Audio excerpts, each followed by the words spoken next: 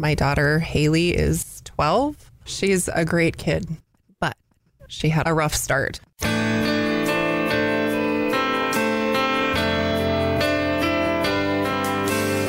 She has a lot of challenges in life. She's had 4 open heart surgeries, had a few hiccups along the way since then, but really the last year or so has been the healthiest year of her life. I didn't suspect anything was wrong. When this all started, she got a bloody nose at school. It was 1:30 in the afternoon, and I talked to her teacher. She calls me and she says, she's bleeding really bad. You need to come. So I left my job. I told the secretaries, I said, Haley has a bloody nose at school. I'll be back in about a half an hour. And, I went back the first time last week. And I drove her to the ER in Bismarck. They admitted her. It took 2 days to get her nosebleed to stop. They'd, look at your blood counts and stuff. And I saw scab cells, and I wasn't familiar with what that was. And so I looked it up, and everything that I found was leukemia. I just thought it was an error of the human eye. I was just in total denial. My little girl. But I knew she has cancer.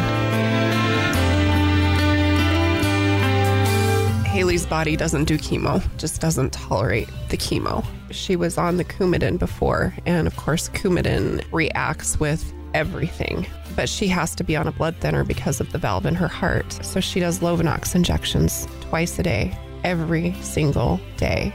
I think that is the most awful thing I've ever had to do in my life, is to do that to her every day. Daddy loved you more. And so she's had numerous reactions. And she just had excruciating pain in her bones, and she couldn't walk.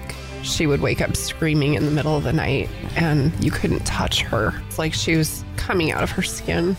Several times I thought we were not going to come out.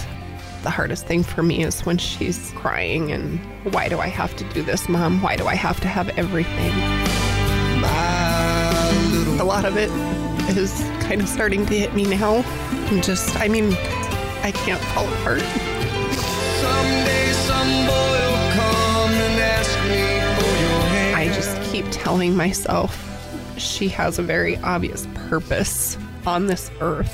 Every challenge that she encounters is also a challenge for the medical community. They've all learned a lot from her, and they have been our saving grace. When this first started, when we got to Sanford, I just met Dr. Anim and all the nursing staff at the hospital when they admitted us. I mean, they're all amazing. They're wonderful, and they want you to understand. And I guess as a parent, it's comforting to know that.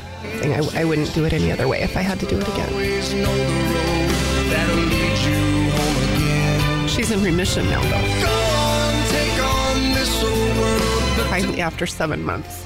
I mean, you still have to continue treatment, but that doesn't hold back her dreams. She loves everybody, wants to do everything and see everything. She has no limits. She always tells me that she's going to be a doctor when she grows up.